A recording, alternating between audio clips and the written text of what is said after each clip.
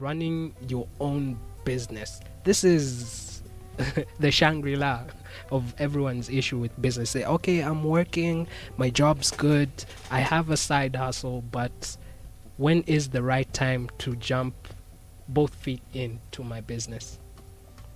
The right time is now.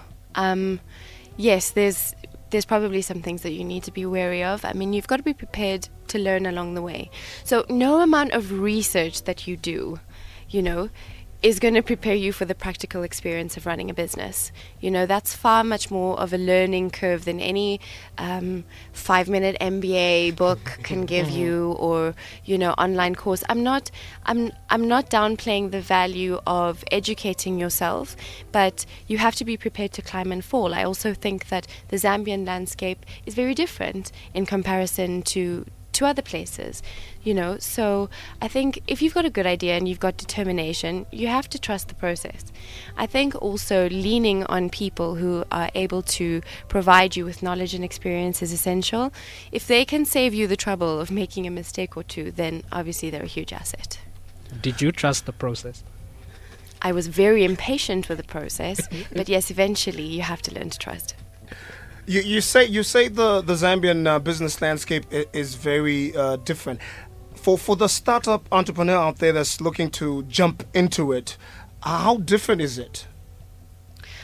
Again, I think that in the creative services, as you said, an artist in Zambia is referred to as a musician. Mm-hmm. They're a commercial commodity rather than being respected for their brilliance and ability.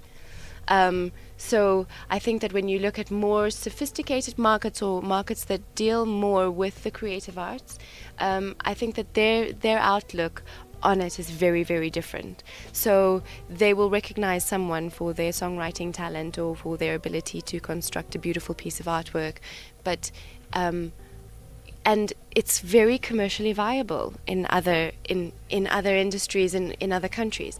I worry here that, for example, there's lots of musicians who have an 8-to-5 job because they're not able to make it doing what it is they love. And I think that that's very sad. And I think we need to work on that. I think we need to grow that. Yeah,